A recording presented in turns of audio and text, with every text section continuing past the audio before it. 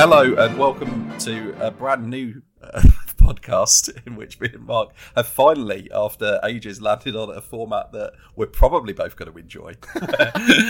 Which I don't know why it took us this long to work this out. We're just going to watch Star Trek and talk about it. Yep.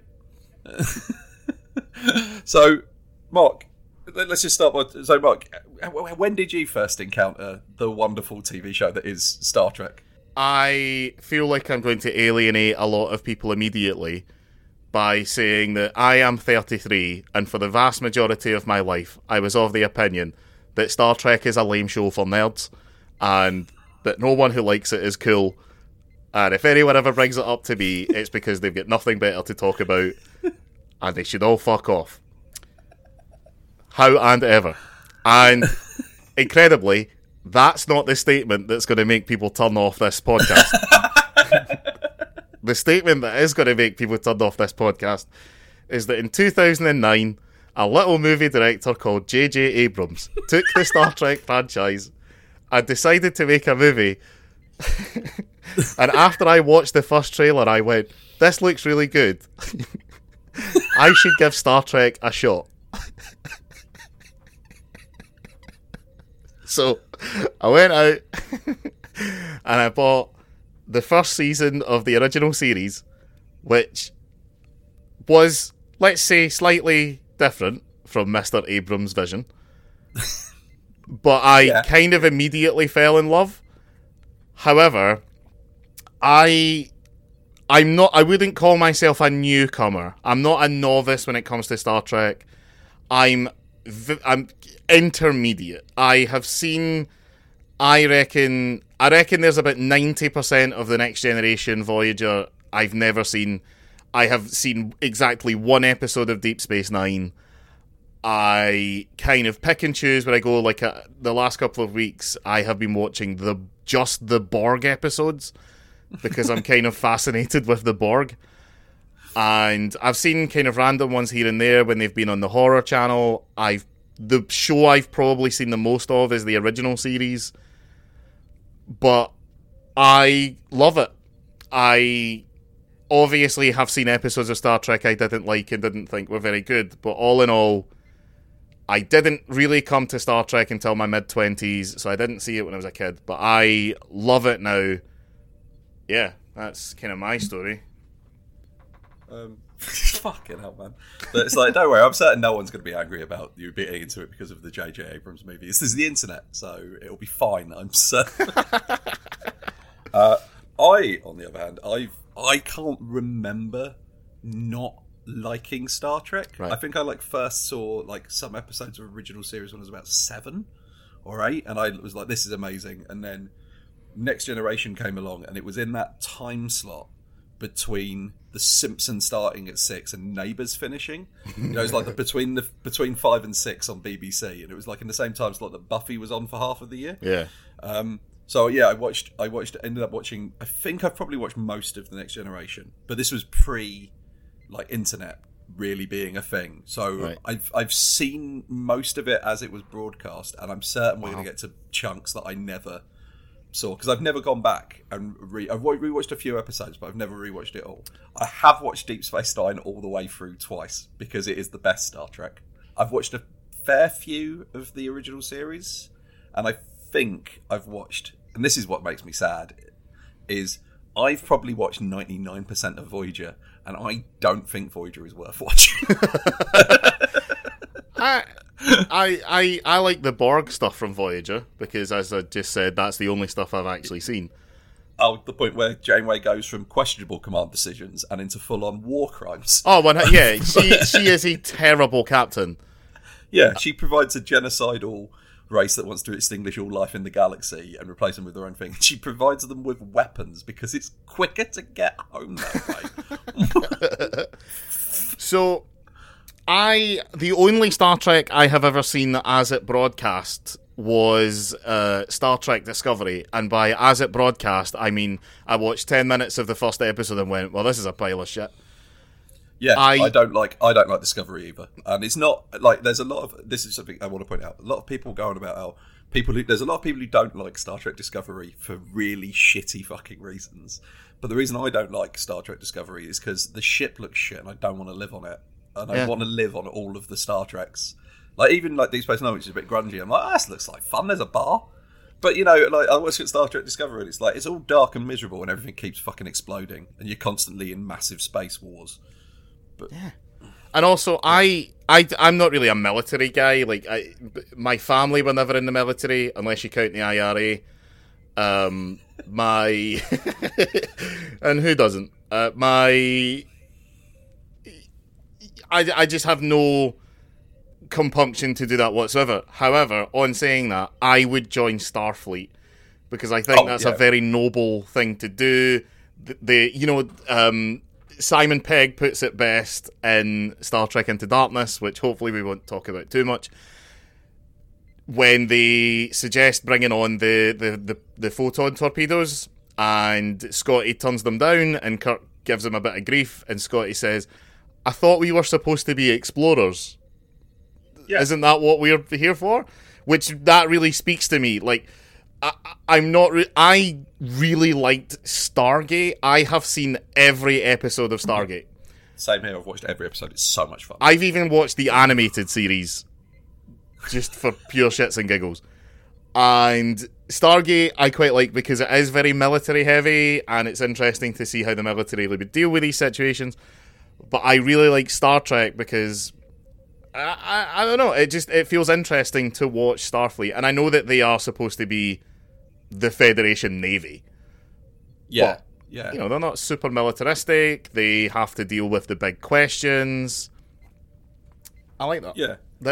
Yeah. And I feel like I lost a lot of time in my youth when I could have been watching Star Trek, doing things like trying to appear cool to other people by doing tap dancing, for example, for 7 years, and appearing in amateur dramatic productions of The Wizard of Oz as the Tin Man, the worst character. Whereas all the lame people who watched Star Trek had girlfriends and drugs. This is you do have exactly the sort of hobbies that I would expect from a Starfleet officer, though. Because nobody's ever what's your hobby? Just sit and play the PlayStation 6000 of an evening. And it's always like, what's your hobbies? I play 6 instruments and I can dance and I put on plays. Yeah. Nobody's ever like, you finish work, what are you going to do? I'm going to go get drunk, Steve. We deal with horrific, psychologically damaging things on a daily basis. Yeah. And it's weird we don't take time off. I think that there is like a certain like appeal to me of just the Star Trek universe, of just a post-currency, because I hate money. I find it very uncomfortable and I don't like it, and I wish everything was free. Not because I want loads of stuff, but just because then people would be free to pursue their creative hobbies. And Star Trek offers a world in which that is completely possible, and I'd like to live in that world. Now, something else that offers that is, well, I don't know. Universal basic income. Yeah. Let's put a cut point here, right? And I'm gonna bring up something that I don't know whether we want to pollute the first episode of our Star Trek podcast with it, or if we want to do a special where we just discuss it at great length. But the Orville is the best modern Star Trek show, like by far. Yeah, absolutely. And all of the things I love about Star Trek are present in the Orville, and it illustrates it very well. I had an idea for that, and that's if we do this long enough, our Christmas specials should just be Orville episodes. Fuck yeah. I'm up for that, yeah. Right. Cut point. Just be clear, yeah, we haven't said this to the audience, so we should say this. We are going to start with, we're going to do Next Generation first. When we finish every episode of Next Generation, maybe we'll go back and do the original series, but we're doing TNG because it's in everybody's top 2 Star Treks. I think it's fair to say that if you're a fan of the original series, your second best is Next Generation. If you like Next Generation, it's your favourite. My favourite is Deep Space Nine, and Next Generation is my second favourite. So we're just going to start with TNG. My favourites are TNG and then the movie Galaxy Quest. If Galaxy Quest counts as a Star Trek movie, it keeps alive the good-bad odd even numbering for the films. Oh yeah, it does. Yeah, doesn't it? Yeah. yeah. But yeah, so we will be starting with Encounter at Farpoint. And so I did mention to you, Mark, beforehand that I want to mention on this is my Netflix did open at season 3, which might be because of where I was watching Star Trek, or might just be a service. Because it was only after we agreed to do this that I suddenly remembered how bad parts of season 1 and season 2 are.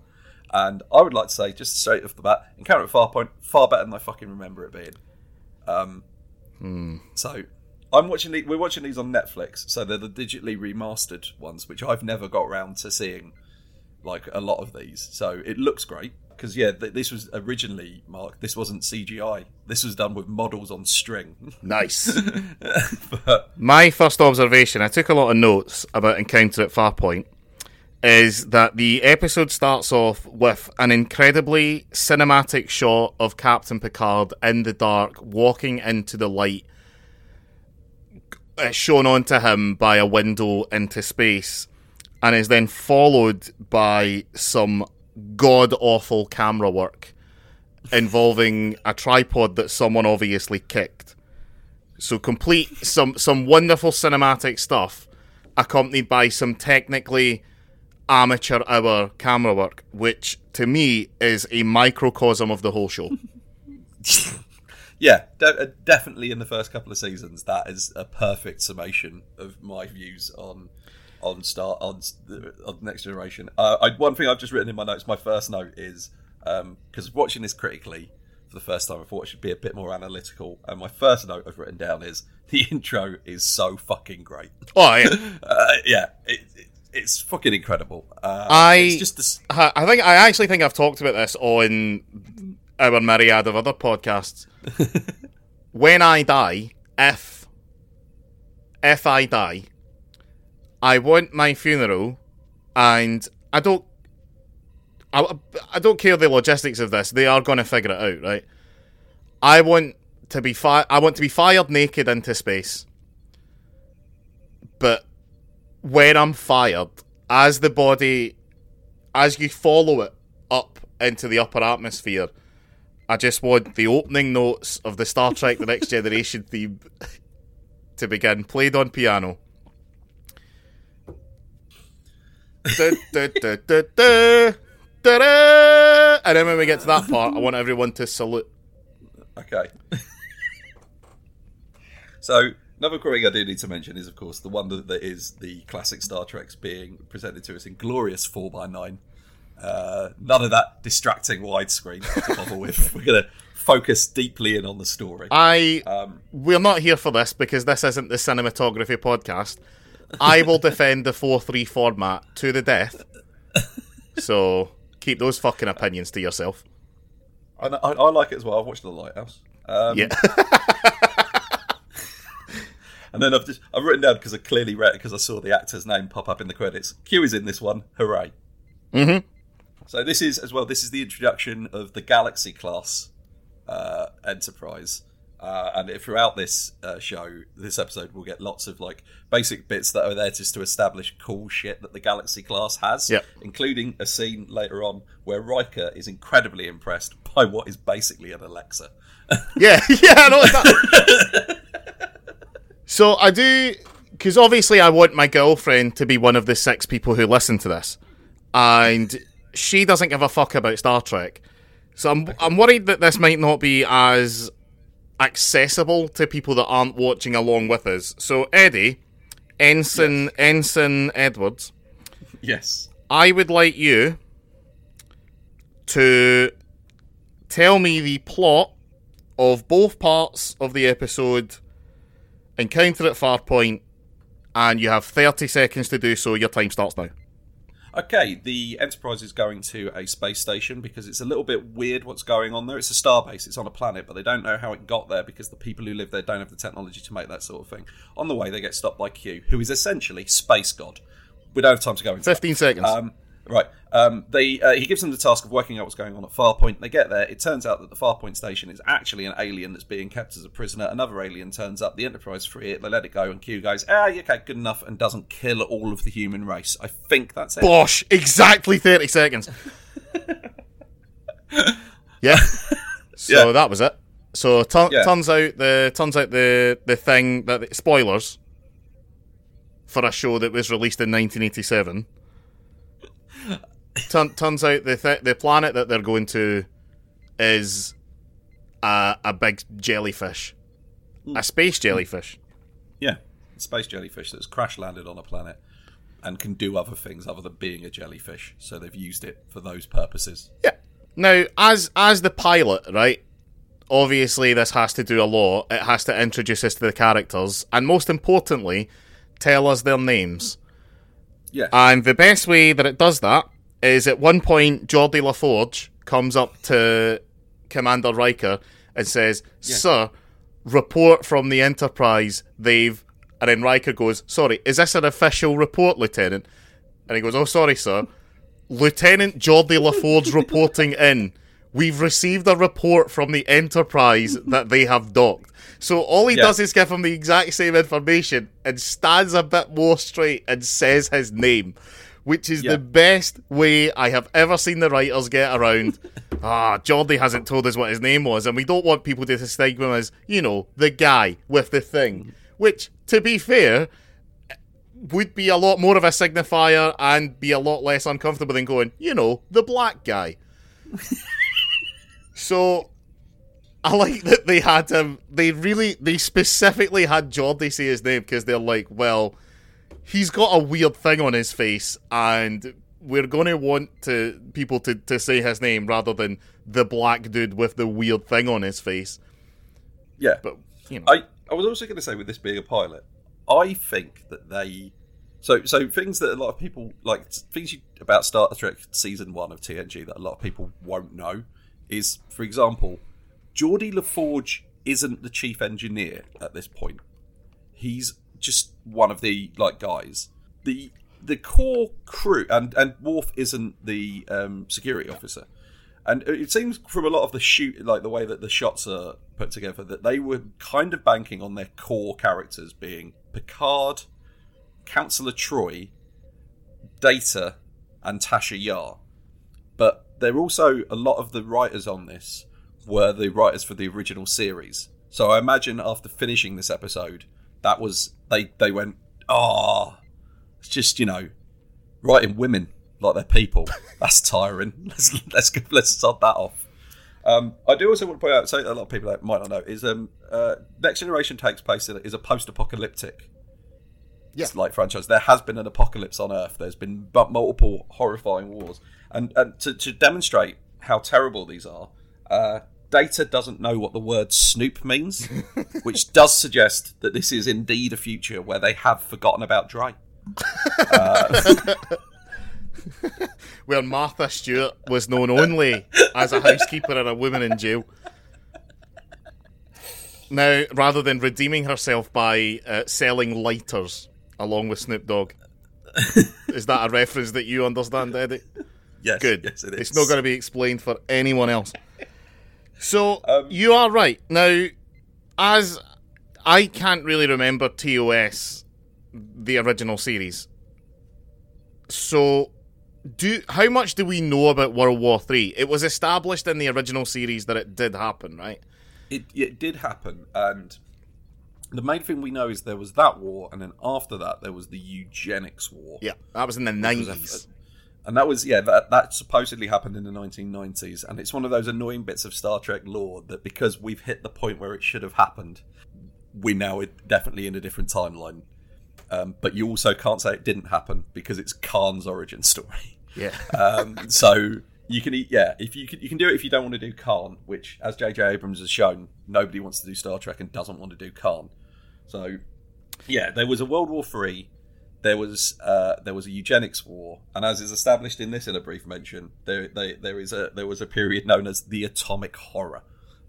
And what does the Atomic Horror look like? Tell the listeners what that is portrayed as. Like what? Well, I've because Q is, like you say, space god. He's like an omnipotent being, so he can create reality around him. And one thing that he does is take 4 of the crew the 4 that you mentioned and take them essentially back in time to the 2070-ish era. Yeah. And I've literally, what I've got written down is, you can tell this is the post-atomic horror because they've got a dwarf and an Asian man. Did you? What the fuck? Did you? That's literally it. It's a weird. So if you haven't seen this episode, what happens is they're traveling along to go to Farpoint Station. Q turns up, and Q is basically an omnipotent being, so he can do whatever he wants. And what he wants to do is put on his one-man show on the history of war. So he has a bunch of costume changes and plays various characters as he explains that humans should maybe piss off back to Earth, which, bearing in mind that of the crew he's talking to, Tasha Yar's not from Earth. She's from the only Federation planet that has war crimes. Deanna Troy's a half Betazoid. Yeah. Worf's Klingon, and Data's from like a fucking tool shed somewhere. Yeah, and Picard's from France. Which isn't, so... Surely part of Picard's defence should have been, you accuse me of being warlike, and yet I'm from a country that consistently surrenders. I will defend the French, mainly because as a Scotsman, it's kind of in my cultural history. But aren't the French well known for, if things even get a little bit bad, they will declare war on themselves until things are better? Yeah, pretty much. Yeah, so... but yeah. I have written down, does Q have a point? Yeah, I think that's fair. Does Q have a point could be the separate name for this show. Because is in response to being told that they're too warlike, the first thing Picard does is order them to prepare the photon torpedo. Worf they're basically, at this point, because Q is God. I can't stress that enough. He has all of the powers of God. And he's, like, at one point in this, they try and fly away from him, and he has to chase after them. And as will be established in later episodes involving Q, he's just dicking with them. Yeah. There's no way they could possibly escape. Worf wants to basically go to war and die horribly fighting Q, and is ordered not to do this, which makes him very upset. Why? That's my question, right? So part of Starfleet's kind of mandate, right, is that they have to respect other cultures as far as they are able to do so within Starfleet, right? And that's why Worf is able to wear the Klingon sash. That's why Worf has that extra thing to identify him as a Klingon, because people might just look at him and go, is that guy just a car crash victim? No, he has this sash thing on, right? And Picard says... he says to Picard, I'm a Klingon. If I was to die in war, that would be an honourable death. And Picard goes, no, you're a Starfleet officer, so you're going to do what I say. As if there aren't other Starfleet officers that he could have used to take over the saucer section while he was away on the away team. Do you know what I mean? Why even... so yeah, that's a important thing to... Right, because you have to put Troy in charge, right? You can't... Sorry, you have to bring Troy, because she is a Betazoid, so as a Betazoid, she is essentially kind of psychic, but not really. She can sense motivation, right? It's important to note that the Betazoid thing is that they're kind of rubbish psychics. Yeah. But then as an additional layer on that, Troy is rubbish at being a psychic. Yeah, she's like a level of psychic where you wouldn't really trust her to do anything, but if you went to her as a fortune teller and paid her 20 quid, you'd come away from it and go, that wasn't necessarily 20 quid wasted. That's like the level of how good a psychic she is. She's basically fine. She's a slightly better psychic than everyone else on the bridge. Troy has a really bad habit throughout Star Trek of... It's the equivalent of, like, she's watching, like, Boris Johnson give a speech, and then she'll just turn to Picard and go, Captain, he's hiding something. And it's like, what so I... okay. So this one of the things the Enterprise can do, is this one can do, the old one can, is they can take the saucer section off the front and put that off to one side so it's not in peril. And this is a really useful thing that will be done, I think, 4 times in the entirety of TNG, even though there's loads of occasions where they should totally do this. But it was one of those ideas that looked really cool, and then they realised that to do it is 5 minutes of the episode gone. But there's a bit where you see everyone around, and I want to point out, God, the uniforms are shit. I'd forgotten about that. There's a bit where one guy walks past and he's wearing a one-piece suit with tiny little shorts, and it makes it look like he's wearing a skirt. He is wearing a skirt. And I have made a note of that because I said that there are several male-presenting Starfleet members wearing skirts. It's good, but doesn't continue. Because I remember noticing it the last time I watched Encounter at Farpoint, thinking, hey, that's cool. In the 23rd century, dress how you want, you know what I mean? Dress the way that you feel inside. Good for you. But I don't remember that ever coming up really ever again in any of the subsequent episodes I've watched. Yeah, they didn't. No, they could have put Harry Kim in one. That would have given him a bit of personality. Speaking of bit of personality, they go down, once they've separated, they go down to the battle bridge, where immediately a guy who was clearly cast as just a random bod we could have in the background turns up and steals the fucking scene, because because Commander O'Brien's here. What's his rank? Chief. He is Transporter Chief. Well, he's not Transporter Chief yet. He's Chief O'Brien. Yeah.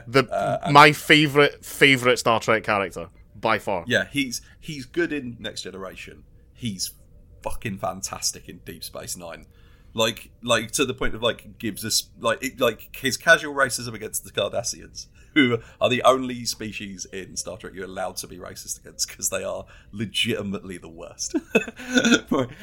Combined with him being one of the best engineers ever, and the fact that he describes one of his ancestors as being more than a hero, he was a Union man because he's a full-on communist. O'Brien's the best.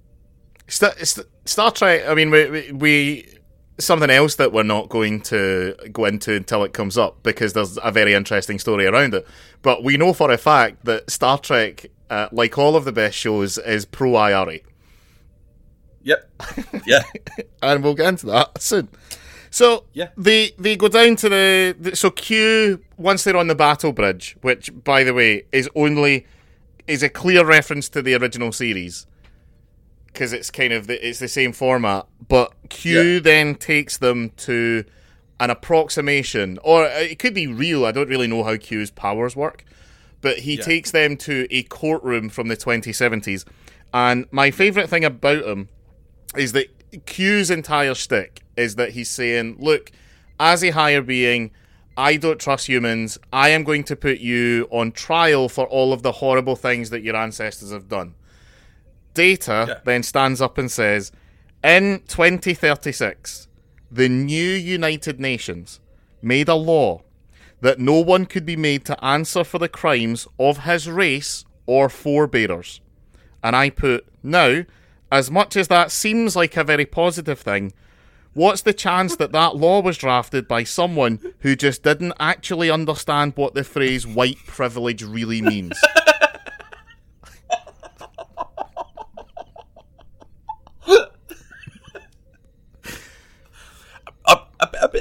A bigger and more important question that we need to raise about that seemingly good step forward is that's already the law now.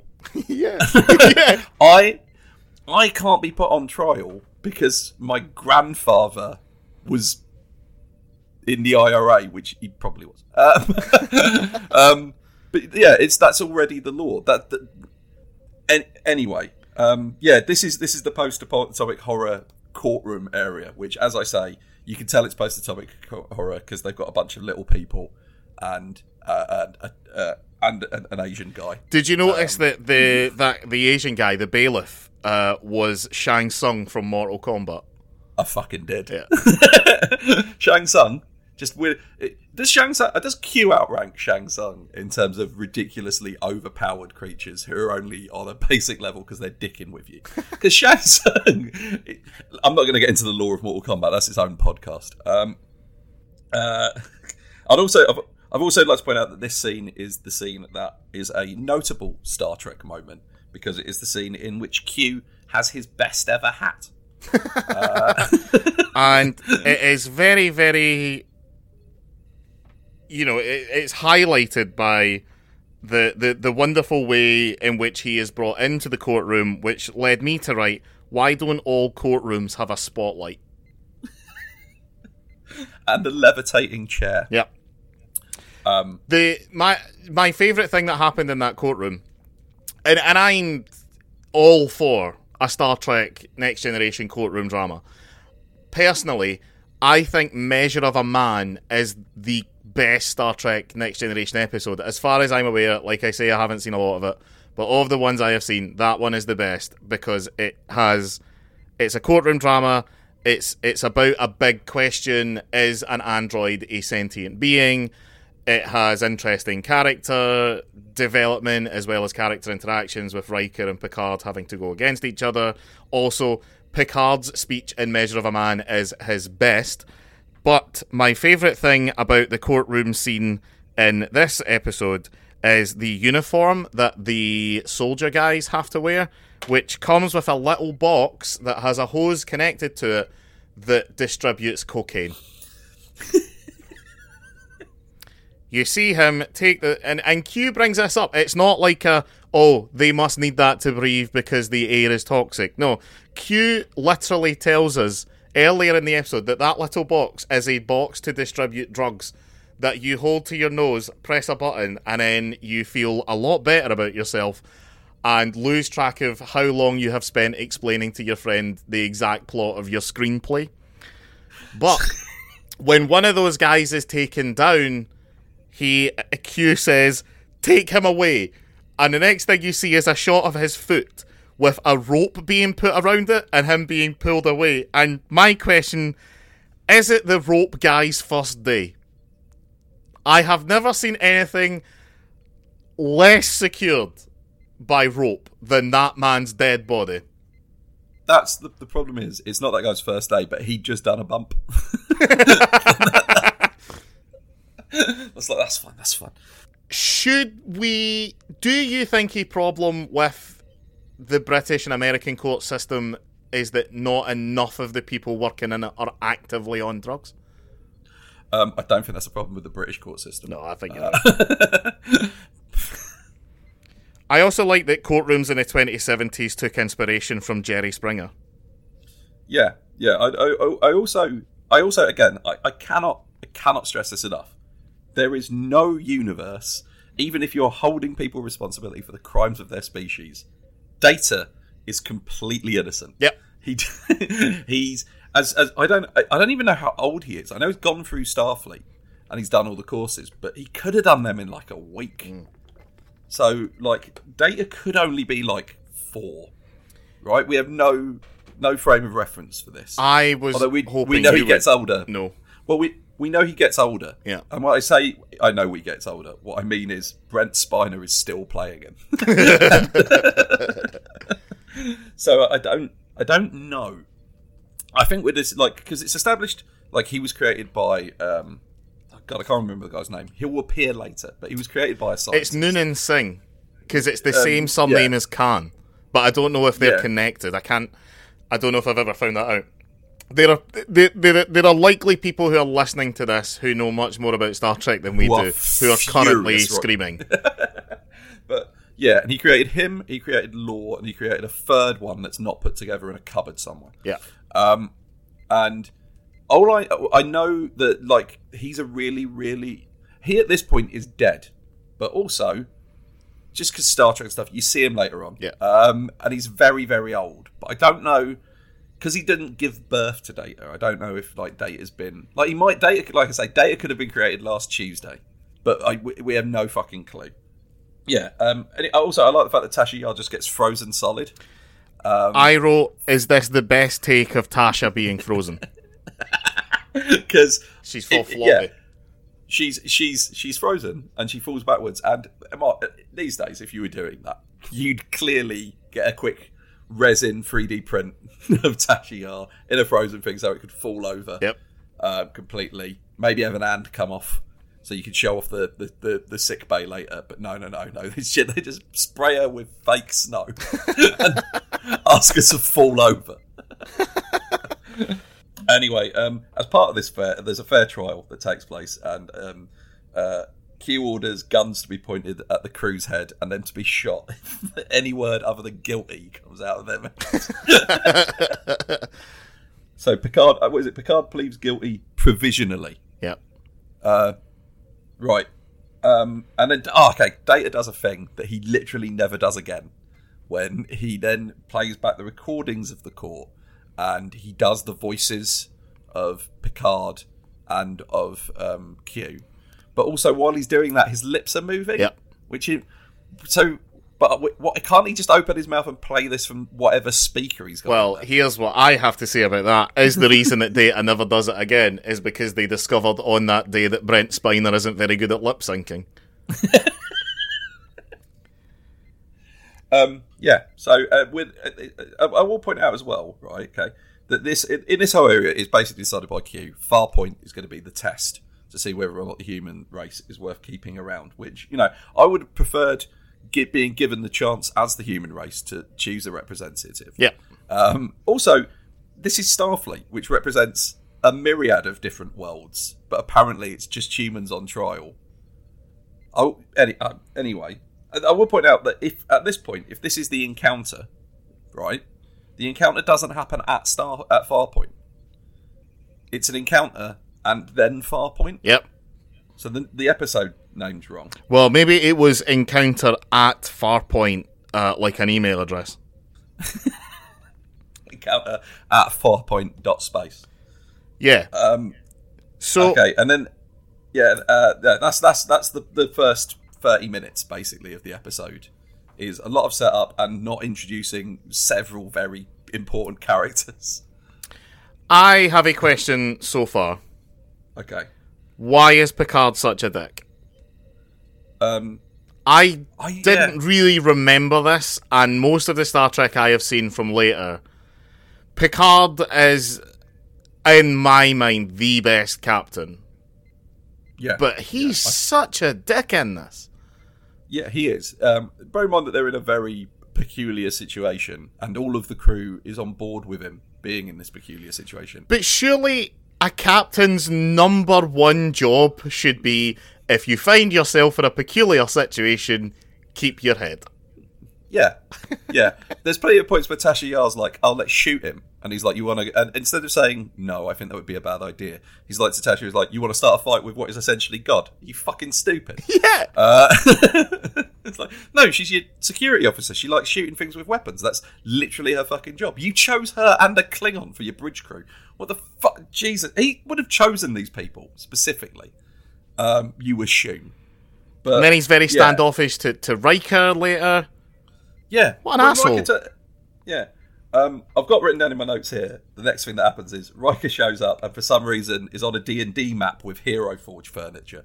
Because he's like in a dark, blank... Riker turns up and he's clearly in...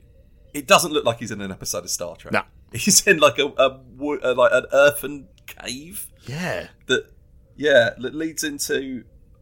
this guy's room. What's the guy's name? Like Groppler Zorn? Groppler Zorn. Okay, at the beginning of the episode, in the credits, this guy is credited as just Zorn, which means Goppler is an official title in his people. Yeah. So I'd like to believe that at some point there was like a vote Zorn for Goppler campaign. Is there... two notes I had about that scene. Number one... is there something to Starfleet people or Star Trek characters eating apples? Yeah. Because there is James T. Kirk always eats an apple, or he's not always, but he's known for eating an apple in important scenes. And to me, the reason that came about is because Riker is, I guess, supposed to be the Next Generation's Jim Kirk. Yeah. I think the plan was you have your diplomat, Picard, as the captain. Yeah. And the idea was that Riker was going to be the guy who went on the away missions and slept with the green space women. Yeah. Or, if this whole gamble didn't work out, you can kill off Picard, promote Riker and do like a traditional Star Trek show. I think that was kind of their thinking. I think you might be right, because there's clues, to me at least, in the story and the way that the narrative is framed, that Riker may have been the main character of the show. Yeah. But they don't bring him in until nearly the second episode, essentially. Yeah, which is it's also worth noting that the fruit that the apple that Riker eats did appear from nowhere. Yeah, which would suggest that it's some sort of evil fruit. So that's just. I also so Riker then comes to the Enterprise. Oh, before that. Oh, sorry, go on. Before that, on the station, Riker attempts very clumsily to flirt with Dr. Beverly Crusher. Hey. All I've got written there is I've got written down Beverly Crusher is here, the only person who has fully realised their character at this point. And I've just put, sadly, Wesley is also here. I put, did Dr. Beverly Crusher start fancying Picard when he brought her husband's dead body home to her? Or was that later? I would also like to point out as well, so I've got written down, is that Wesley is instantly a cunt. Like, it's not like he turns up and he's slightly annoying. He turns up and immediately is like to Riker, is like, oh, sorry about my mum, she's shy about new people. She doesn't mean to be cold and standoffish. And it's like, fucking wind your neck in, child. Yeah. Fuck you. Wesley, to me, I'll be honest, Wesley is a character who grows on me. I actually quite like Wesley by the end. I would want to clarify. I first of all, I think Will Wheaton is the man. Oh, he's top lad. Top lad. And Wesley Crusher has his downfall is that he is the focus of a lot of episodes in season 1. Yeah.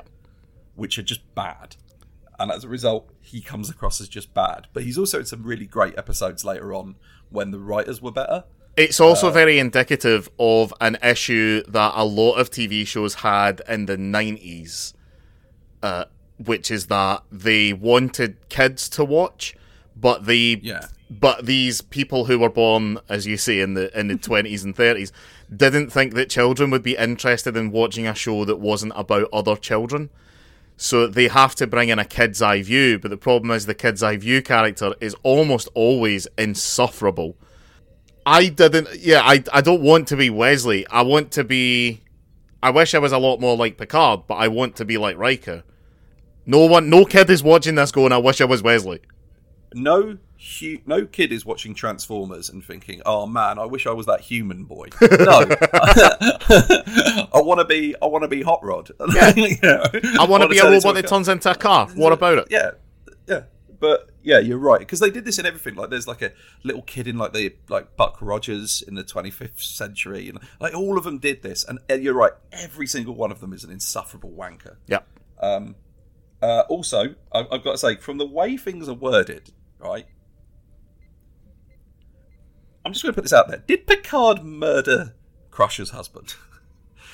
It's like, what's said is he came back with his body, which doesn't fit with any official like Star Trek, like Starfleet rules that are later established. They tend to have funerals in space. Did he just turn up one day with a corpse, drop it down, and he goes, so it happened to your husband there. Oh, somehow my knife's got in him. 1987, Gates McFadden as Dr. Beverly Crusher is so fit that, given the chance, I too would murder her husband if it gave me a better shot of getting with her. So I wouldn't put it past him. Yeah, I don't think, if you've never watched classic Star Trek, I don't think we can do a good enough job of explaining how hot Beverly Crusher is. Yeah, it's like she's a different fucking species. The show, the show desperately wants you to fancy Deanna Troi, which, to be fair, Marina Sirtis, sorry that as two straight white men we have descended into speaking about how fucking attractive the women characters in this show are, but the show desperately wants you to fancy Deanna Troi, and I think they've not realised like how I think maybe it came about because it came out at the same time as The Little Mermaid, when a lot of little boys were suddenly discovering how much they love redheads. And then this show is putting in a cool, smart, fun, momish redhead, which, isn't my number one type, but it's up there. I think if we're going to... Look, Star Trek is a very progressive show overall. And I think if we're going to do this, we have to call out when it's fucking not. Yeah. So let's just address this. There are 3 female characters in this show at this point. One is blonde, one is brunette, one is a redhead. And if you think for a moment that wasn't a deliberate decision by Gene Roddenberry. Yeah. If you don't know anything about Gene Roddenberry. He was, a bit of a pest. Yeah. There's also that thing of the 3 female characters all have wildly different styles, even just of clothing. Did you know... We'll likely get into this in a later episode, but the original uniforms for the Next Generation Starfleet were like a one-piece spandex that was incredibly uncomfortable, and at one point, Patrick Stewart was told by his doctor that if he continues to wear it, he's going to give himself permanent back problems. So they decided in the 3rd season to turn it into a 2-piece spandex set, which worked a lot better. Apart from all the female characters who were all forced to wear the one piece because it fit their figures a lot better. So, yeah, Star Trek isn't perfect, it is a bit problematic, but it's a lot more progressive, I think, than even, some shows these days. What the fuck were we talking about before we fell into that hole of having to explain ourselves because we were like, Beverly Crusher's pretty fit? The next part I've got in my notes is just that Riker gets to be the first person to beam up in the Next Generation. Yeah. He gets a full-on beam up. And then, like you, I've just got written here, Picard is kind of a dick to Riker. Yeah. For little or no reason. I have written down, it's a good thing that they had a copy of Encounter at Farpoint to show Riker on the telly. Right. I have literally, Riker is shown a copy of the episode. Yeah. It has... It's like you couldn't use B-roll from the other cameras, for fuck's sake. Right, okay. So basically what we're talking about is Riker sits down. So Tasha Yar says, I'll catch you up on what's happened. And rather than using that as the way that it's normally used, which is as a narrative device to say, off screen, I am going to catch this character up so that we don't have to explain to him what is going on in the plot. Instead, Tasha Yar sits him down on a chair in the bridge, turns on an iPad on the screen that literally just shows scenes from not only the previous episode, from literally still the episode we are currently watching.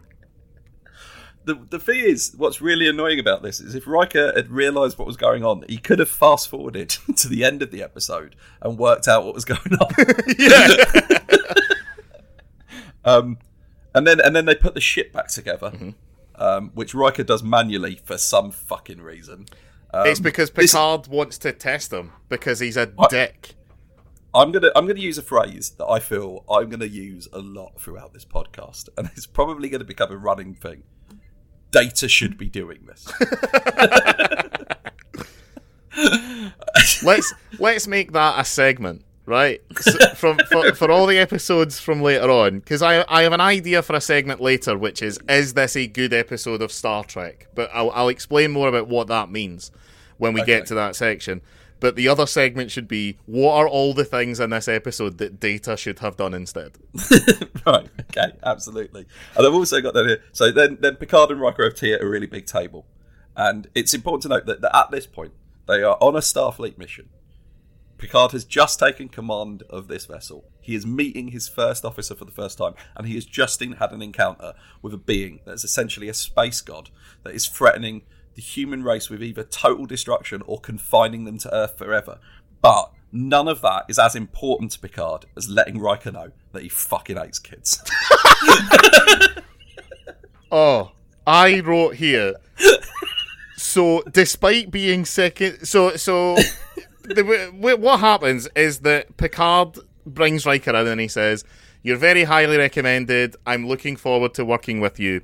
Now, Starfleet have, for some reason, put me on a ship that has a lot of children on it, and I don't like children. so your job is to keep me looking genial. And I wrote, so despite being second in command, Riker's apparent main job on the Enterprise is to not make Picard look like an asshole to the kids. So, you know, it's later established in like some of the episodes that the Starfleet have access to drugs that can wipe your memory of the last like little period. And how much of Riker's job is just putting that drug in the mouths of kids that Picard has just hit? Yep. Okay. The thing I want to talk about that happens in the next scene because it's something I've literally never noticed before. Right, and it's fucked up. Okay, the next bit is we get the scene that explains that Geordi is blind. Yep, and his visor lets him see. But what they also mention very briefly, and it's kind of skimmed over, is that the visor also causes Geordi to be in constant pain.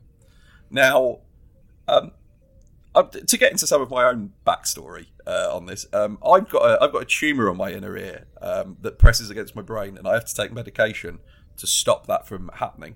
And for about a solid 7 months, I had a headache for 7 months.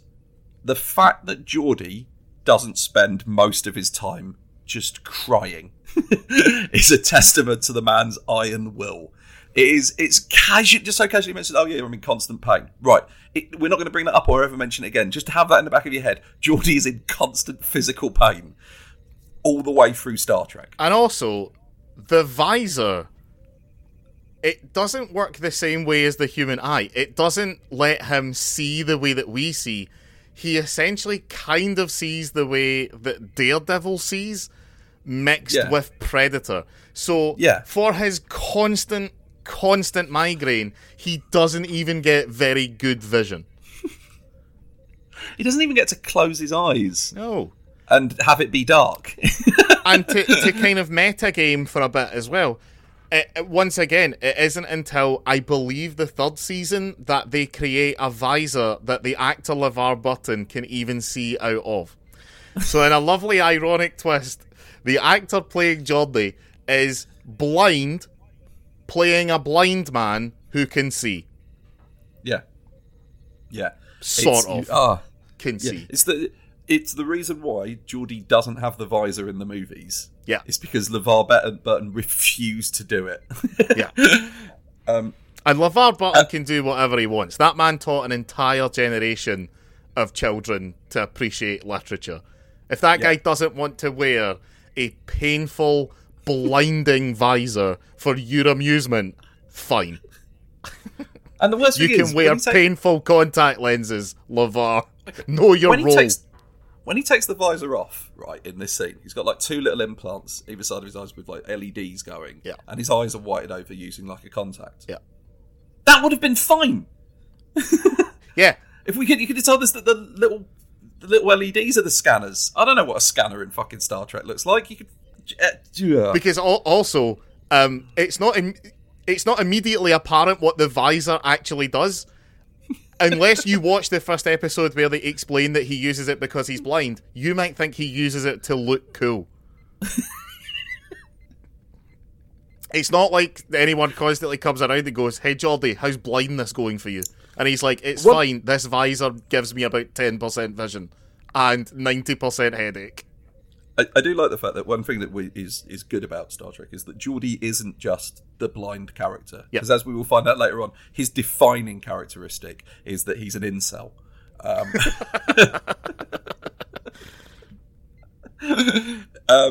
He thinks just because he got on well with a hologram of a woman, the real woman deserves him owes him sex. Yep. So, fucking Geordi. Oh. All I've got here is McCoy turns up now from the original series. Yep. And I wrote, this scene is wonderful. And then my next sentence is, oh, McCoy's done a racism. I wrote, did Bones leave the Enterprise to become a fancy talking lawyer? Boy, what am I doing? Why is he using a completely different accent? Like, it hasn't been that long. It hasn't even been that long since he played fucking Bones in The Undiscovered Country. There's still more Star Trek movies to come out. Yeah. He is currently playing Bones at this point. Why does he have a different voice? I love his space cardigan that I've got written down there. It's definitely it's the only thing. Yeah, but anyway, he's like he meets Data, and we have it explained that Data's an android, and McCoy is like, "You're not a Vulcan, thank God. I hate them. Yeah, can't even say you're human these days. If you do, they'll put you in jail. Put you in the brig. If you even say you're human." Yeah, but this is basically a scene in which one of the previous cast of Star Trek turns up to go, "No, this is real Star Trek. Stop complaining." Yeah. To people in like 1989. It's a lovely scene. It's a genuinely great moment. So I'm going to correct you there and say that this came out in 1987 because the last holdout of Star Trek fan who managed to get this way through the episode. When you said that Star Trek: The Next Generation came out in 1989, that would have been the straw that broke the camel's back that would have made him top off. Okay, yeah, it came out in 80s. Doesn't matter. Doesn't matter when it came out. It's about the fucking stories. Set in the future, dickhead. Yeah, fuck you. Who cares? I didn't have time to write it down, but I was going to attempt to try and write down the star dates and see if they make any fucking sense. So apparently Next Generation is when they start making sense at some point. Okay. But in the originals, they literally just left it up to whatever freelance scriptwriter was writing that week to just write a random series of numbers. Oh god, there's a line in one of the Star Trek movies where they say you're the only ship in the quadrant. Yeah, it's like that. That's literally a quarter of the galaxy. How is that? So, at one point, so after Riker watches the first episode of Encounter at Farpoint, he stands up and he says, he calls that a little adventure. And then I said, why doesn't Picard reply, wait till we tell you about us having to do an old-timey courtroom drama? Which Picard never tells him. It's a fair point. Yeah, he's only got the Act 1 of Q's play. Yeah. This is also. Sorry, go on. This is where Riker and Troy bump into each other, and that we find out that they've got a past because they do a telepathy. Yeah. And she calls him some weird name that I've seen this scene so many times, and I've never been able to remember what the fuck it is. But it's some weird Betazoid pet name or something. I don't know. Is it Picard that's standing next to them while this is happening? Yeah. Right. Yeah, well, they have a weird, sexy psychic conversation. They have a sexy telepathic conversation that lasts about 30 seconds. So, from Picard's perspective, are these two quite handsome people just staring at each other for half a minute with, like, literally their jaws open and their eyes making movements? What does he think is going on? I think it sets things up nicely, because I think Riker probably does that every time an attractive woman walks into the room. Just stares at them straight for a good 30 seconds. Probably licking his lips. I reckon Riker is basically responsible for 90% of HR complaints on board the Enterprise. Anyway, we're back to Troy does that telepathy, and then I've got Picard makes it awkward. And then, so this is where the episode gets a bit weird, because simultaneously they're supposed to be dealing with the problem, but also they've got a lot of shit on board the Enterprise they want to introduce you to. Yeah. So like you've got like Zorn trying to like having arguments with Starfleet, but at the same time Riker's just being impressed by an Alexa. Which, to be fair, in 1987, I would have been very impressed by. Yeah, and then the holodeck turns up, which shaves a solid 20% off the shooting budget for future episodes. Does the holodeck never appears in the original series, right? It appeared in the animated series. Right. Okay. Interesting. Which is it's not a very good version of the holodeck, and it appears it's installed on the Enterprise at some point. But here's the thing: nobody's sure if the animated series counts. Yeah, because certain writers like it and certain writers don't. So either the events of it didn't happen, but also certain events from it definitely did, because they've been referenced in other shows. Yeah, no one's really sure. I'm fine. That's when the holodeck. Yeah, it's yeah. I liked it. I think that was the only Star Trek I liked when I was a kid. Yeah, that's perfectly fair. It was actually really good. Yeah. Let's not for now, because obviously we're running a double parter here. I feel like how the fuck does the holodeck work is going to be something that we'll get into in much greater detail in later holodeck episodes. Yeah, no, we will, because there's some stuff in this straight off the bat. A rock bounces off the holodeck wall, even though I'm certain that's not how it works. Yeah, and Wesley gets wet, and then he walks out the holodeck, but that's holographic water and shouldn't be real, unless the replicators are making the.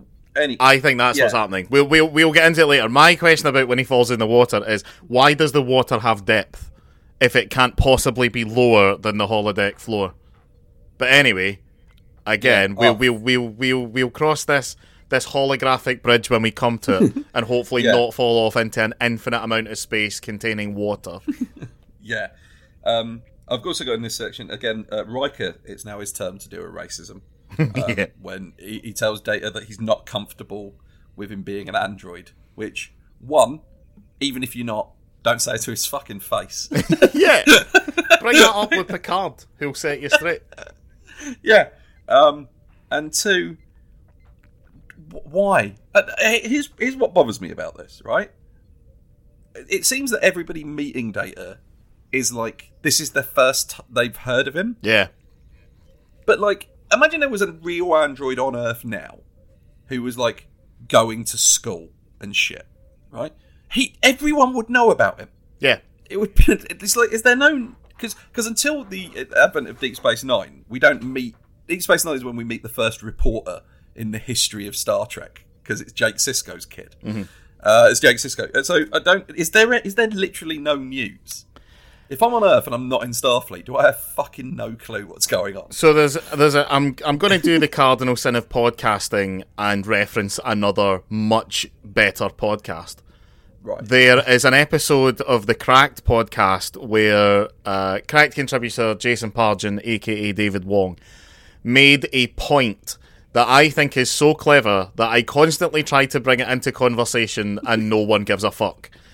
Which they were talking about, I think they were talking about 9/11 and the news response to 9/11 and why it's been 20 years and we're still talking about it. And he says, well, you know what? Yeah, 3,000 people died, right? But here's the thing. 3,000 people die over in, say, Syria today, no one cares, right? Because that happens all the time. 3,000 people died on 9/11 because planes crashed into a building in America. That is incredibly unlikely, and that's why we're still talking about it. The more unlikely something is, the more people will talk about it. If tomorrow, at, say, a wedding in Tallahassee, a portal to another dimension opened up, and an ungodly tentacle reached out, grabbed someone, and took it back into the portal with them, that would be the only thing that anyone would talk about for the next 100 years, regardless of whether it ever happened again or not. All of our defense money would be spent on protecting us from portal tentacle monsters, even though demonstrably this is the thing in the universe we are safest from. So I agree. Yeah. It's madness that a artificial humanoid is not the fucking thing that everyone talks about all the time. Hey, have you heard about that guy who's a robot? Like, of course you'd be talking about it. Yeah, it'd be like, you would imagine they would have had him on like Jeopardy. Like if TV or any form of entertainment is a thing, like nobody at any point turns up to just interview Data and be like, "You're an android. What's that like?"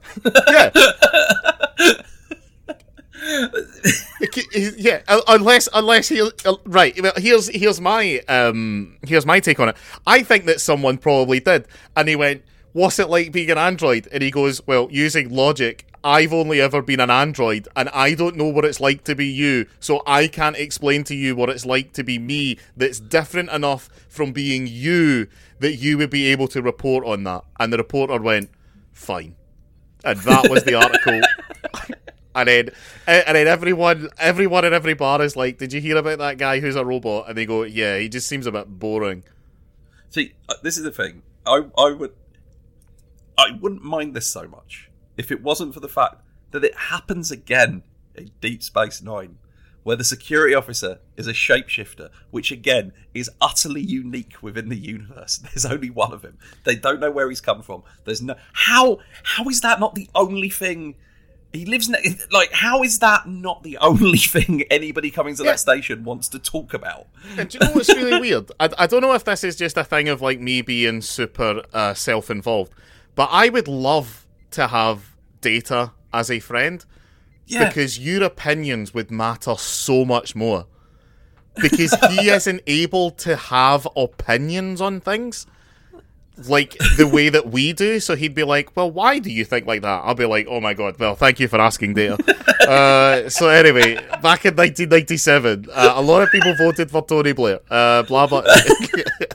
Yeah, just the ability to be able to go to Data, I'm going to show you Ghostbusters. This is one of the greatest movies ever made. And then have him go, why is this one of the greatest movies ever made? Well, Data, I cannot express how glad I am that that anyone has finally asked me that question.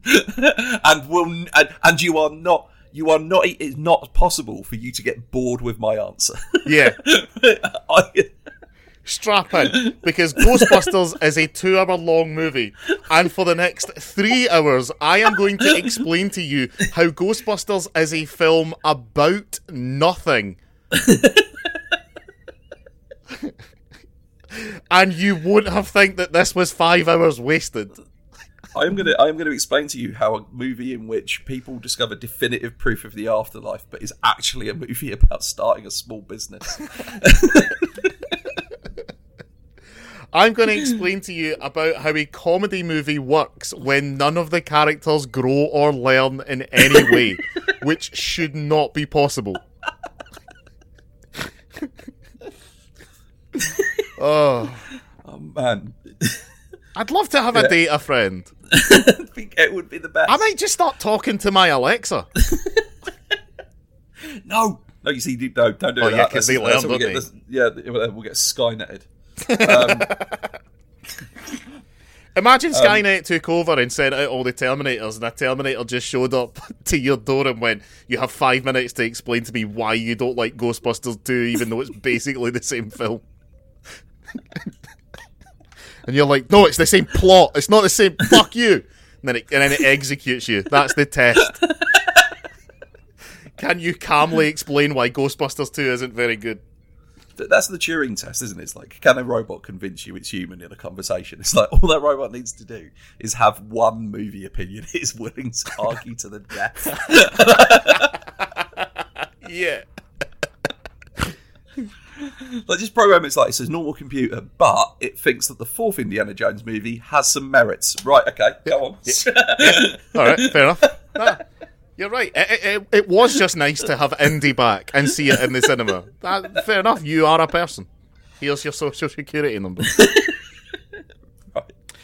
And I've got. We should getting back to my notes for the episode. I've just got written down after the holodeck scene. Wesley continues to be unbearable. Yep. Yeah, because he says to Dr. Crusher. He says, "Oh, they also have a low gravity gymnasium," and I wrote, wouldn't a low-gravity gymnasium be the opposite of what you want? Yeah.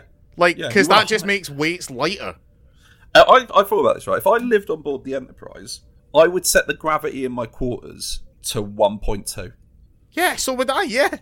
Yeah, just so like I'd get jacked just by doing nothing. You'd become 5'7" after a while, but...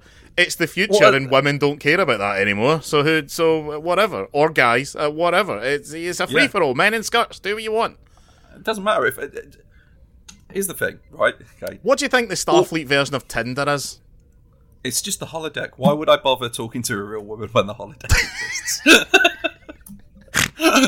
Like, it's hard. It's difficult. You got to put some effort in. The holodeck. There is a. The guy who created the Dilbert comic strip is a terrible human being. He did once say something that is completely true, which is the holodeck would be the last human invention. I have a computer simulation that's basically as good as reality and can meet all of my possible needs. Oh, I want to go do something. Fuck off. Yeah. I can barely motivate myself to do something with a PlayStation as my only distraction. What the fucking chance do I have? Oh. Here's an interesting question for you. If you were playing Dungeons and Dragons in the holodeck, do you play as your characters, or do you just have a really good table where you can put the models down and like everything, like pop up the map? I mean, if you're genuinely asking, I think I would want the latter. Because I think a big part of role-playing games, for me, ironically, is not playing the role. It's kind of being the strategist who decides my role. So yeah. I don't think I would want... I think I would want to say, make this happen. I would want to be a director more than an actor. Yeah. But I don't want to be a dungeon master, because I have no interest in extra work. So we need to basically get Matt Mercer from Critical Role's brain copied by a computer for Star Trek purposes. Right. Done. So yeah, this is the point. We're now into like the last third of the episode, I guess. Yeah. And this is where they realise that they've not actually dealt with the plot. So Troy, Tasha Yar, and LaForge go on one, split up on go one way, and Data and Riker go the other. And at this point, something that will become an ongoing problem in Star Trek happens, which is that Troy is too psychic to actually be useful. This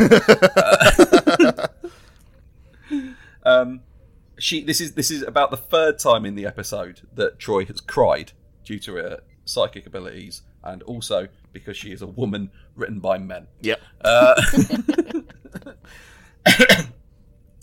just got that spooky shit happens. Yeah, Picard doesn't want kids on the bridge, but lets Wesley on because he wants to fuck his mother. Yep. And then again, I've just written Christ Wesley as a tool bag. He gets to sit in a chair like a little fucking prick. Right.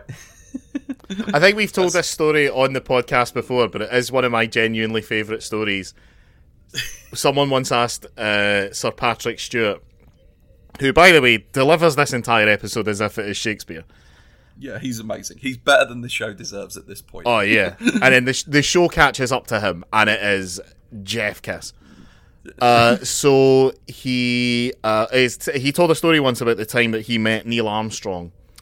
Neil Armstrong came to the set of The Next Generation, and Neil Armstrong, observing correct protocol, asked Sir Patrick Stewart's permission to sit in the captain's chair as the captain, and then Stewart said, Buzz Aldrin just went for it. The last time Buzz asked for permission for anything, he didn't get to be first person on the moon. So now on, he's just in a forgiveness asking mode. I'm going to do it. Do you know what? That's my headcanon. I fucking love Buzz Aldrin. I think he might be my favourite living person. Yeah. Other than my girlfriend and that, and my parents. Yeah. Yeah. Excluding people I actually know. It's so amazing. Okay, so another ship shows up, and it's fucking massive, which is, they say it's massive, it might just be, they might have just put it closer to the camera. And it does a big purple scan, and then it starts firing on the abandoned city next to Farpoint. And at this point, to anyone who's ever watched an episode of fucking Star Trek, what is going on is painfully fucking obvious. To the point where I feel like watching back the ship recordings of Kirk's missions should be like... so here's a question. Because they obviously have that, because Riker can just sit down and choose Season 3, Episode 4. Yeah. Here's a genuine question I have about being in Starfleet. Is the wacky science fiction bullshit that happens consistently to the people on board the Enterprise, is it weird that keeps happening to them? And it's like, that's why they're the flagship. They go where the weird stuff is. Or is this consistently happening across all of the Starship vessels? I think it's consistent, and the reason is that, again, Patrick Stewart was once on the Infinite Monkey Cage podcast, and when Professor Brian Cox asked him, why do we never see the episodes where the Enterprise encounters a planet that maybe doesn't have anything interesting happening on it? And Patrick Stewart says, well, we just didn't show those episodes. It's a bit like the the people get incredulous. They're like, come on, Scully, it's season 8 of the X-Files. Why do you not believe Mulder at this point? My defense has always been, well, we only see the times when it is a paranormal thing. 90% of the time, Scully is correct. So, and that's just the standard, like, money laundering schemes that Mulder and Scully have to deal with on a Monday to Thursday basis. This isn't an X-Files podcast, but I do need to bring up, like, Mulder doesn't, like, rationally ever argue his case. he every point he makes the decision to act in the most psychopathic way available and just does shit that just, it's the reason Scully doesn't listen to Mulder is because go back and listen to Mulder. So, right. I have written here, these phasers are rubbish. Yeah, I'll give you that. They should be destroying the shit out of that abandoned city. No, I mean the actual design. Like, it's like a TV remote. How the fuck are you meant to aim that with any precision? Yeah. We've had the gun design for centuries, and it works. Why did and they had the gun phasers in TOS, and I think they were great. I wonder, was it a thing of Gene Roddenberry's to kind of be like, let's make this a bit less gung-ho and have the phasers be a bit more pacifist, almost. Yeah, I can see that, because when you get into later, after Roddenberry's, like, death, you get into like Deep Space Nine had the Dominion War, and everybody's walking around with phasers that are essentially assault rifles. Yeah, totally. So, they're not... I think that sounds like a Roddenberry thing. Like, he had some weird things. He didn't think the zips should exist. Yeah. He also insisted that by the time we get to the 23rd century, inter-person problems will not exist anymore. So issues between work colleagues simply won't exist, which is surprising because Picard is an absolute prick in this episode to everyone. So what I think he means is everyone will just do what the captain says at all times. No matter how big a knob he is. It's easy for Gene Roddenberry to have had that opinion as the executive producer of stuff. If only everybody would do exactly what I said they should do, everything would be fine. But they won't. That's... Jesus. I've got... They fire on the other ship shows up and it fires on the abandoned city, and Picard ignores requests for help. And orders an illegal kidnapping. He literally says the words illegal kidnapping. Yeah, he says, this is an illegal kidnapping, I'm going to order you. Someone brings up the Prime Directive, which has no relevance to this point. Nope. Because they don't even know... To be clear, if you don't know, the Prime Directive is, you don't... If a civilization hasn't developed the warp engine, you're not allowed to fuck around, you're not allowed to talk to them. But they're here, they're already talking to these people, so presumably they've got a warp engine. And I also keep mentioning that the Ferengis eat people, which is just not true from what we learn of the Ferengis later on. So it's just a horrible racist stereotype. But Picard's one step away from saying that the fucking Ferengis all come from Bongo land. and they're in charge of all the money. Oh wait. Yeah. So just to be clear, so if you do need clarification on this, if you've never watched Deep Space Nine, I can sum this up. The Ferengi, they're space Jews, but they're bad. And the Bajorans are space Jews, but they're good. So the Bajorans were almost like an apology for the rampant anti-Semitism that is the portrayal of the Ferengi. Yes. Q turns up. Is kind of a dick. But Picard Picard at this point has pretty much worked out what's going on, and in case you didn't work it out, it's such an obvious Star Trek plot. The Farpoint station is actually a life form. It's the same life form as the big ship. They dump a load of energy into the one on the planet. It comes up. They both turn into space jellyfish, and fuck off. Standard plot, textbook. Standard textbook Star Trek. Which takes everybody involved way too long to work out. Troy cries again, but I've written here, Troy cries again, but at least she's in fucking uniform. And then one of my all-time favourite moments Q is ordered to leave the Enterprise and then does, but only because he was going to leave anyway, and then immediately comes back to prove his point. Here's my question. Yeah. And I kind of hinted at this earlier. What actually makes a good Star Trek episode? Okay. And I have written 3, arguably 4, criteria that make a good Star Trek episode for me, which is 1, big questions. Okay. 2, exploration of the human condition through metaphor. And 3, quality bits of captaining or tactics. Like a nice Picard's keeping things close to his chest and no one can figure out why. And then when you find out, you're like, oh, that's a top bit of captaining, that is. Yeah. To me, that's the 3 things that go into a really good Star Trek episode. Yeah, and I will say that's separate from what I would say makes a quintessential Star Trek episode. Because to me, a quintessential Star Trek episode has one of 3 things, which is something is making the crew act weird. Something has seized control of the Enterprise. And the third one is, these Romulans can't be trusted. Well, is this a quintessential Star Trek episode?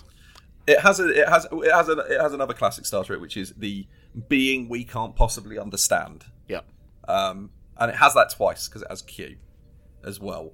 As to yours, does it have it have a big question? I suppose it has the big question of, if a space jellyfish lands on your planet and is hurt, is it okay to enslave it?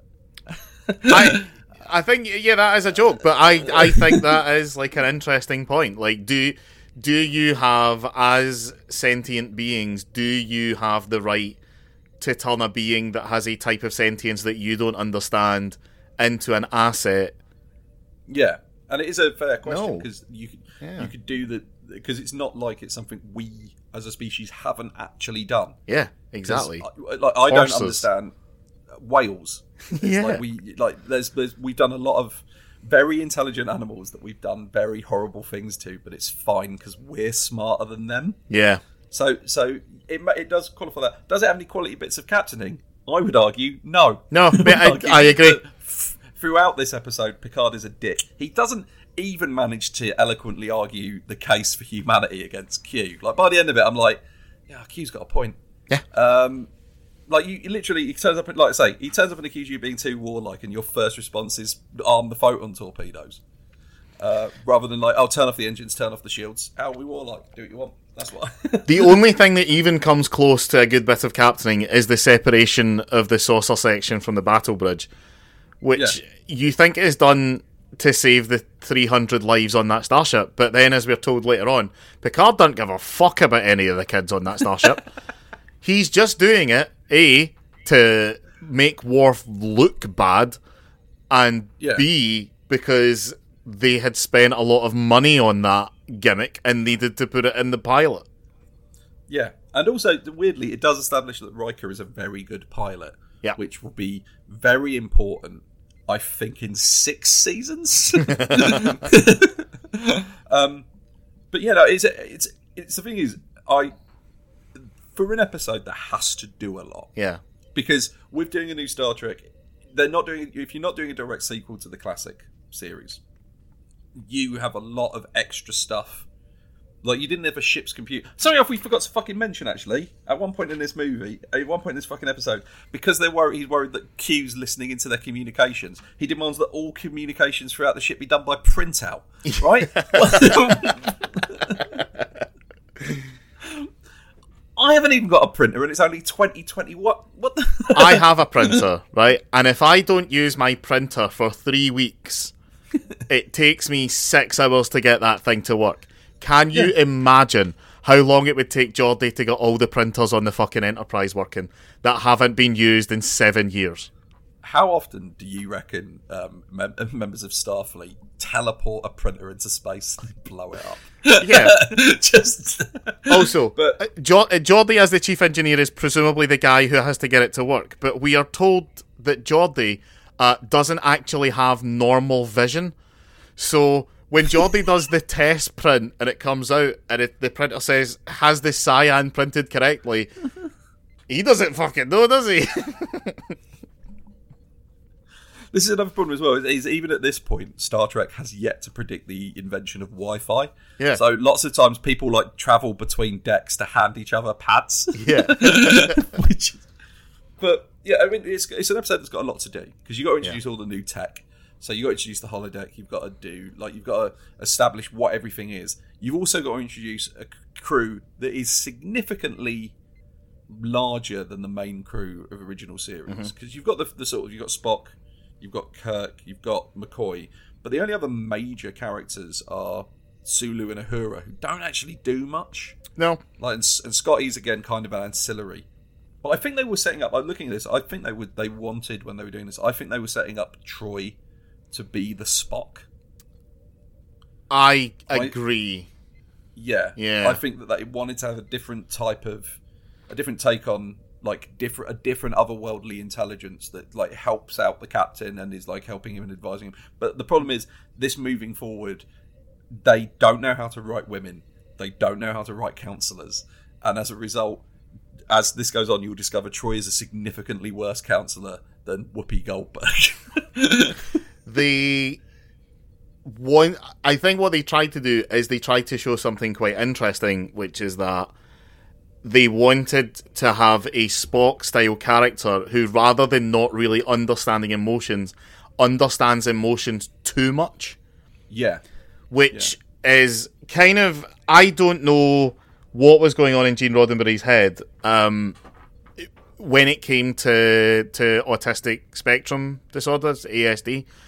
Because Spock, famously, is seen as a kind of... kind of a hero to a lot of people in the autistic world. So's Data. And Data as well. But something that, autism is literally a spectrum. People experience it very differently. So there are autistic people with autism who do have too much emotion. They're hyper emotional. And that leads them to not really understand other people's emotions. So I think that is kind of an interesting thing. But then you're right, they don't know what to do with her. And because she is a psychic, the writers don't know how to write interesting plots where she just doesn't immediately understand what's going on. And I think it's a real shame. It's the problem is they gave her a power that's too good. Yeah. Because she should instantly know, like, if you want to do anything approaching an interesting plot where somebody is keeping information secret, which is basically the core of how you write drama, is one character knows something that the other characters don't. Mm-hmm. Without that, you can't really do anything. So they kind of end up having to sort of, a lot of the time she's not around, or the best you'll go is, Captain, they're hiding something. And it's like, but so am I, because I'm not telling you my PIN number, Troy. It's, like, it's like... You should, Troy, if you think for a fucking second I am going to tell you what Mark Program 1 on the holodeck is, you are smoking crack. Oh, God, the holodeck, which is... Well, here's a question for you, right? There are multiple points. There are jokes made in in Star Trek where Riker goes to the holodeck, and it's made like a joke. Oh, he's going there for a quick wank. And yet, that's like, nobody makes too big a deal of it. But when Barclay is later shown doing the same thing, it's suddenly shown as like a really damaging thing, just because Barclay is less likable than Riker. Yeah. Once again, another story concept from The Next Generation that is done better in the Orville. Yes. But yeah, I think this is a reasonably good. I think for a pilot, for a new crack at Star Trek, pretty good. This is pretty good. But like, I can see there's a lot of the original series fingerprints all over this. But there's a lot of the proposed Phase 2 stuff as well. I feel like, again, we should get in for if anyone who turned off when you said this came out in 1989 rather than 87 went, I have anger issues and I'm going to get back into it. So at this point, if you had said this is purely made up of the DNA of the original series and not mentioned Phase 2, the proposed 1970 Star Trek show, they would have given themselves a heart attack. Which, again, much of the, if you're familiar with this, much of the design work and stuff that they was doing for that second Phase 2 did become Star Trek The Motion Picture, which we will talk about, I imagine, at some point, because it's a film that you can watch, and by God, is it dull. It's terrible. No, it's not terrible, it's fine. It's fine. Somebody watched 2001 A Space Odyssey and said, do you know what the best part of this is? When a ship starts off really small and far away, and we watch it until it's close. Let's do that. It's never going to make my top 10. It's fine. No. I believe in judging things on their own merits and from their own time. This is the pilot. The writers, the actors didn't quite have the characters down. They didn't have the dynamics down. But they're going to get there. It's really weird as well because, like I say, you have issues like Geordie's not chief engineer. Yeah. Tasha Yar. Look, I like Denise Crosby. I think she's a fine actress, and she left the show. I think she didn't think her character had enough to do, and I can understand that. But when you see Worf at the tactical display, suggesting constantly that they blow everything up, that just seems right. Yeah, it fits in a way that Tasha never did. Yeah, I agree. And I imagine they could have done something really interesting. Tasha Yar feels like she would have been more interesting as like a Deep Space Nine character. When it's when you got time to really dig into backstories, because you're not going anywhere and you can do full episodes of shit like that. But there's a lot in this where it's there's the template of what could be great, and unfortunately, it's downhill from here for about a season and a half. Fuck it. But we haven't even agreed. Are we doing these every week? Yeah. Yeah, fuck it. Yeah, so join us next week. If we've got fuck all on, we might accelerate it to 2 a week just to really get through these seasons. Yeah, but we'll get this one edited and out at some point. What we'll probably do is, and this is just some admin that you can listen to, if we record every Monday and then release the one we recorded the Monday before, that gives me plenty of time to edit it. Yeah, sounds good. Yeah. Okay, so join us next week for...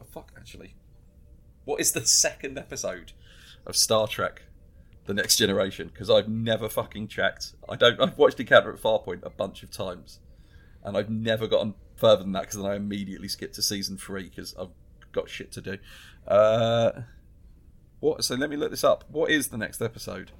I've got a sneak suspicion I'm going to look at it, I'm going to recognise it, and then I'm going to be sad. Right. Join us next week for The Naked Now. Oh God, no, that's not bad actually. Nice. Right, okay. All right. Engage. The Captain's Slog is performed by Mark O'Neill and Eddie Edwards. You can follow both of them on Twitter and Instagram. Mark's at Real Mark O'Neill and Eddie is at Ed Edwards Comedy. If you like the podcast, you can follow us on Instagram, Twitter, and now on YouTube at Captain's Slog. And we have a Facebook page as well. Or if you really like what we do here, you can support us on Patreon at patreon.com/Captain's Slog.